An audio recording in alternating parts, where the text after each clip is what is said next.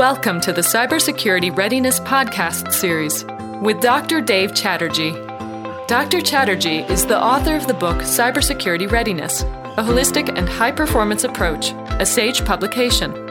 He has been studying cybersecurity for over a decade, authored and edited scholarly papers, delivered talks, conducted webinars and workshops, consulted with companies, and served on a cybersecurity SWAT team with Chief Information Security Officers. Dr. Chatterjee is Associate Professor of Management Information Systems at the Terry College of Business, the University of Georgia. As a Duke University visiting scholar, Dr. Chatterjee is taught in the Master of Engineering and Cybersecurity program at the Pratt School of Engineering. Hello, everyone. I'm delighted to welcome you to this episode of the Cybersecurity Readiness Podcast series. Our discussion today will revolve around insider threats and how to proactively detect and thwart this form of malicious attack. I'm indeed fortunate, in fact, we are fortunate to have with us Mr. Doron Hendler, CEO and co-founder of Reveal Security. Welcome, Doron. Hello, welcome. Hi, Dave. Thank you for inviting me. Sure. Looking forward to learning a lot from you about your journey. So let's do that first. Let's talk about your professional journey before we get into the details of insider threat detection challenges and solutions. So I'm in the high tech for more than 30 years, doing different type of journeys in different industries, different geos. Basically, I've done business and traveling from almost Australia to Brazil and did businesses across companies, across industries and in different geographies.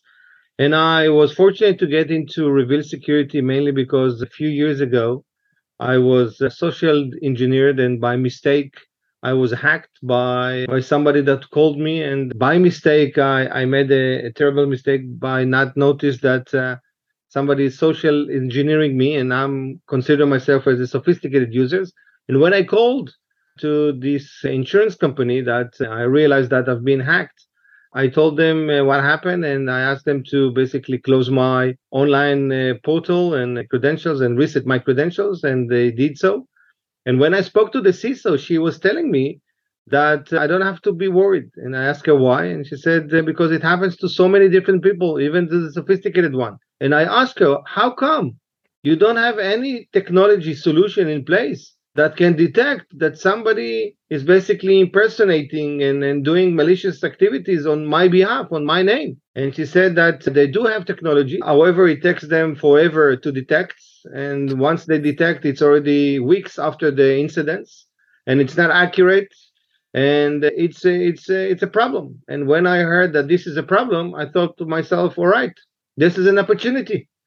And this is how we started Reveal Security, David and myself, my co-founder and partner, alongside with Adi, which is a long-last system architect. Fantastic. So that's great that you experienced something which motivated you to address a need. And I can't emphasize enough how important it is to develop solutions, whether that involves a specific technology, a process, people, whatever that might be, because we could do with all the help that's necessary. I'd like to give the listeners a little bit of a background on insider threats, and then I'll turn it over to you because you are the expert here. So, as our listeners must be aware, insider threats are often considered the biggest risk for organizations because they can cause the most destruction. In fact, survey reports, studies have found that organizations have had to spend millions of dollars to recover from insider threat attacks. And if you think of some of the well-known attacks, probably the GE attack will come to mind, where employees stole trade secrets to gain a business advantage.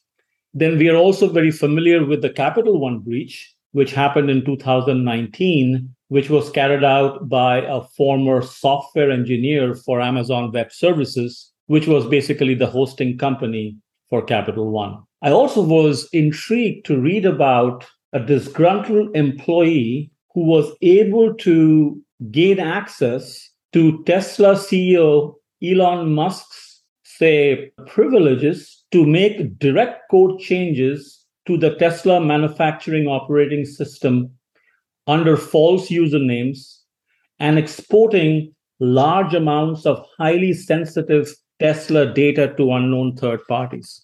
So these are very concerning. Doron, would you like to add to the reason why we are having this discussion?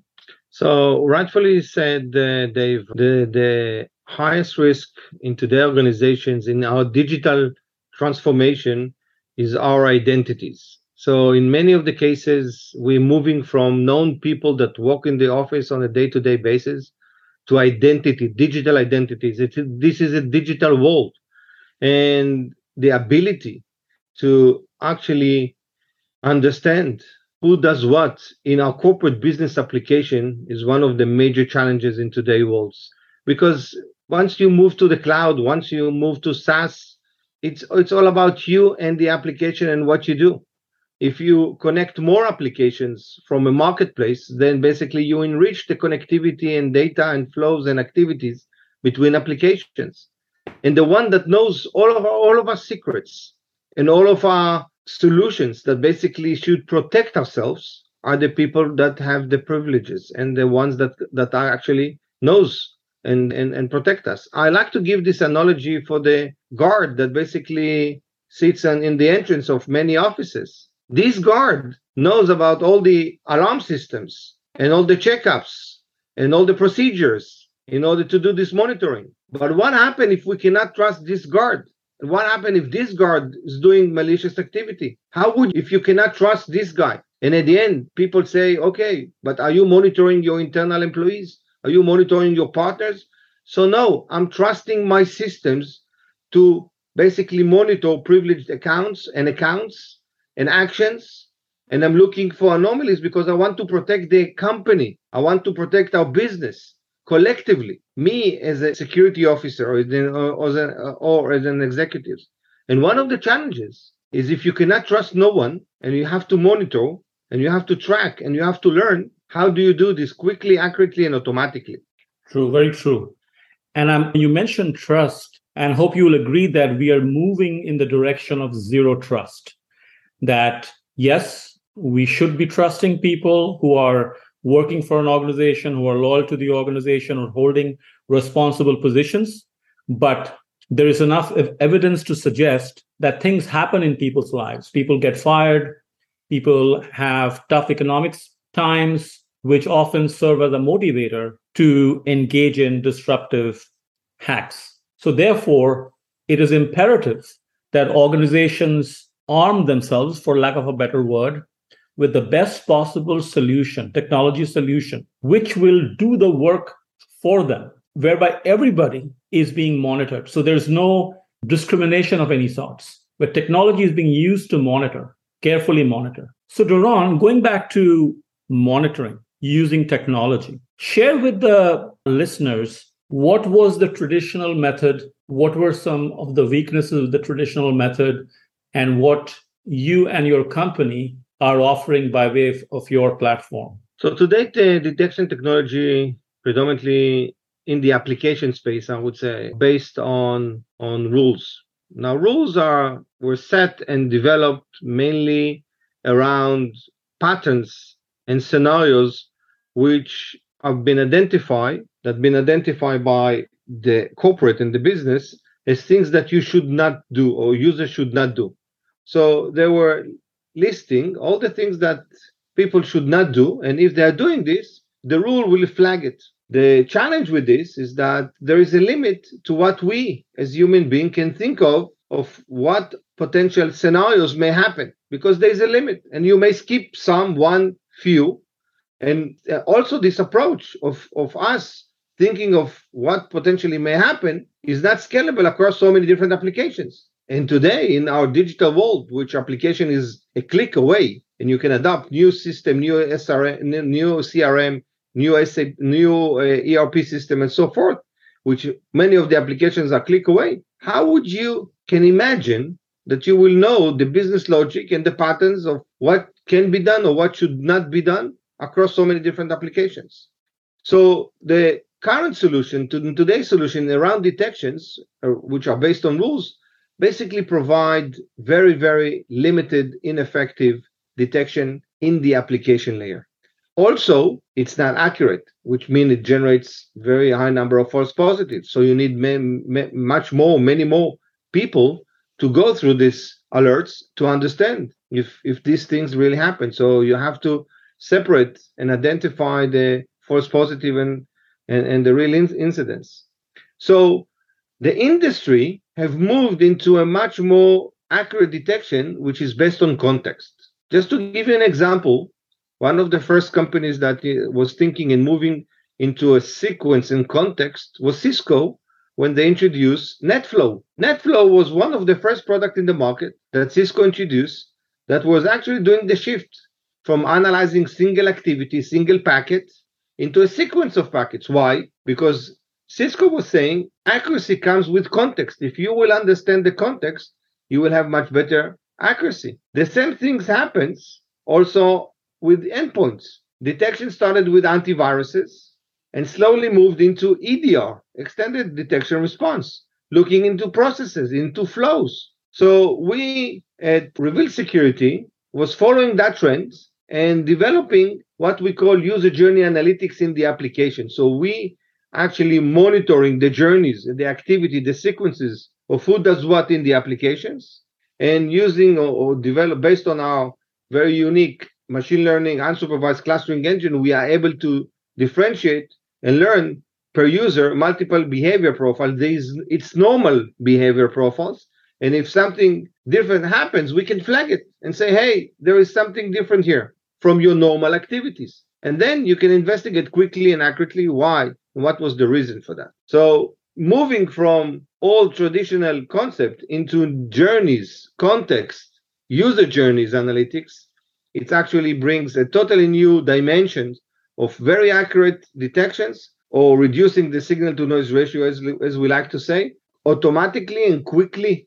And that's the name of the game around detection. And that's what it's needed today. Very interesting. So essentially, if I could summarize what you said, that there is a clear move from user behavior analytics to user journey analytics. Rule-based solutions don't work. Statistical analysis to augment rule-based solutions are also found to be not very effective. Very interesting. So given this move to these more advanced, more sophisticated solutions, for folks who are listening in on this conversation, CISOs of companies who have the authority to make purchasing decisions, how do they go about evaluating the different products out there? What should they be looking for in terms of what would work best for their context, for their environment? Any advice, any suggestions? The best advice I can tell, which I guess most of your or our listeners knows about, is they have to try it. So analytics and machine learning, it's a lot of trial and errors. It's a lot of mathematics. It doesn't work on every scenario, on every applications. And my recommendation and my advice is that you should be able to try. Once you try this, you can some of the success criteria can be the number of false positive, number of false negatives, how accurate, how easy it is to investigate. Can it be applied to any application or specific application? Can it be applied to situation that you have between applications? For example, today you have identity providers like single sign-on providers, and then you move to another applications. How you can correlate all of these sequences between the application? How do you analyze all of this journey? So trying, understanding, and analyzing the results are my advice to many of the listeners, that they need to try this. They need to see actually how systems are working and then come to the conclusion what works for them best. Very good, very good. Now, you mentioned about use of machine learning to monitor, analyze user journeys. Now, we all know that even machine learning is an evolving technology, and the effectiveness of machine learning techniques and outcomes depends on gathering good quality data. So there are challenges with the machine learning approach. So given that, just like you said, the user behavior analytics approach has shortcomings. What could be possible shortcomings of the user journey analytics approach? So the user journey analytics at the end, it's very much relies on the fact that you have a journey. Sometimes in some applications, for example, transferring money. If you transfer money from point A to point B, there's no journey, there's no process. Then you need to apply a different modeling, a supervised modeling, like in the industry. So user journey analytics, it's applicable to application that has process, that there are different options. So the user has different journeys in different application. Even if for the same application, you may do different things in different ways. And if it's based that the user have a variety of options to do different things. So user journey analytics is applicable for cases in use cases that there are processes. Once you have a process, it means that you have a sequence of activities. Sequence of activity represent a journey. And this is something that with the right machine learning and clustering that is able to cluster based on similarity, similar sessions, then technology like this can be very, very effective. It has its own challenges because clustering needs data, it needs to be accurate. And this is exactly one of the challenges in the industry. Not all the clusters or the unsupervised clustering engine are good for such scenarios. So my recommendation is to find a company that really developed a dedicated, custom-built, dedicated clustering engine for security purposes, and not we're using off-the-shelf or open source solutions, as opposed to developing a dedicated mathematical clustering engine that is able to cluster high number of data points or sequences accurately, automatically, with zero configuration, that itself, all this profile by itself, self-learning, and continuously updating the profiles or creating new profiles as data comes in. And that's the important. Build an accurate automatic machines that can save you money, time, and effort. Right. So another question that comes to mind, when organizations adopt a new technology platform, it's not, one can't assume that, I have adopted it, I'm going to see results. The organization also has to be prepared, has to make certain adjustments to the way they operate, whether it's from a process context, from a people context, or from the existing technologies, how they interface with the new technology platform. So the organization has to make some adjustments. So if a company was going to adopt this technology platform, which provides these user journey analytics, what kind of changes does it require? Like from a change management standpoint, what should an organization be prepared for? Does that make sense? I have to say, Dave, my recommendation is that technology will adapt itself for the organization, because the probability that the organization will change for specific technology is slim. So one of the requirements is that this technology will offer a solution which are frictionless, that doesn't require major changes or to any changes. So to my point of view, that's my recommendation. Because expecting a very large enterprise, I don't know, with 5,000, 10,000, and sometimes 50,000 people organization to change in order to implement, the chances that this project will be successful are very slim. Therefore, if you adopt such a technology, the technology needs to be designed in a way that it will not interrupt with the day-to-day processes and will be adopted to observe them as they are and come up with the insights automatically and accurately. Okay, that's good to know. So essentially, what you're saying is the adoption and implementation of such a platform should be fairly smooth, should not interrupt existing operations. Well, that's very good to know. Another aspect, when there is a detection of anomalous behavior, when the user journey is different from the normal user journey, let's say abnormal user journeys are detected, how does the alert system work? Who is alerted? And is there a way of capturing, of documenting whether organizations are responding to those alerts? When a sequence is being detected as an anomaly, an alert is being sent to the SOC and being investigated by the analyst. Right. and then they can follow a procedure. For example, if this is a very high risk in a very high sense to a sensitive application, the procedure may be in a way that you basically trigger another OTP to the user, and that's maybe something that the user need to confirm that he's the user and he on the device, because he's making a sequence which is very sensitive, relates to potentially money transfer, and because of that, you may decide that the procedure will be sending another OTP or a text or something else. So there are different ways to do this. Now, if you want to basically investigate, so you can also integrate into SOAR system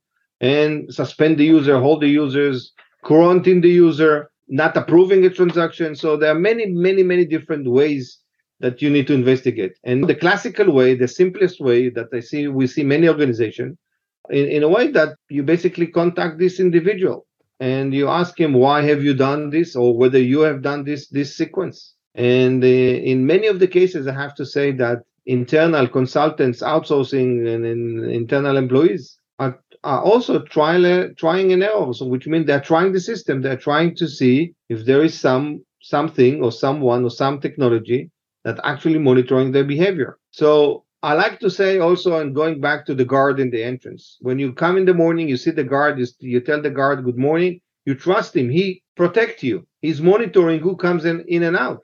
Also, me as an employee, I trust my security infrastructure, security technology, that it will protect me and make sure that I'm not going to be abused, so nobody will steal my credentials, or if somebody will do a malicious activity that will hurt the organization, it will be detected. So this is some of the thoughts that I have on this point. Yeah, makes sense. And just since we used a couple of acronyms, SOC stands for Security Operations Center, and OTP stands for one-time password. And if there's anything else that comes up, we'll clarify as we go along. But yeah, that makes a lot of sense. In fact, the reason I asked that question, Doron, is in my work, when I do research, when I consult with companies, I often come across instances where their processes for quickly reacting to the threat alerts and doing the due diligence is often slack, is often sloppy. That's why I pose the question. But I totally understand from where you're coming. Another kind of a reaction to what you were saying is how in the world of security, the perspective on security varies from organization to organization.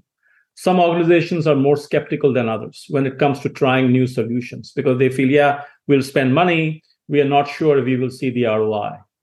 So when you are talking about a solution like this, which has a lot of promise, has a lot of potential, how do you convince a potential buyer, a potential customer to give it a shot? What does it take? What have you experienced when you have engaged with prospective customers? What are their concerns when they're evaluating such platforms? So one of the main concerns is the variety of new applications and legacy applications that security executives needs to protect and write basically business rules.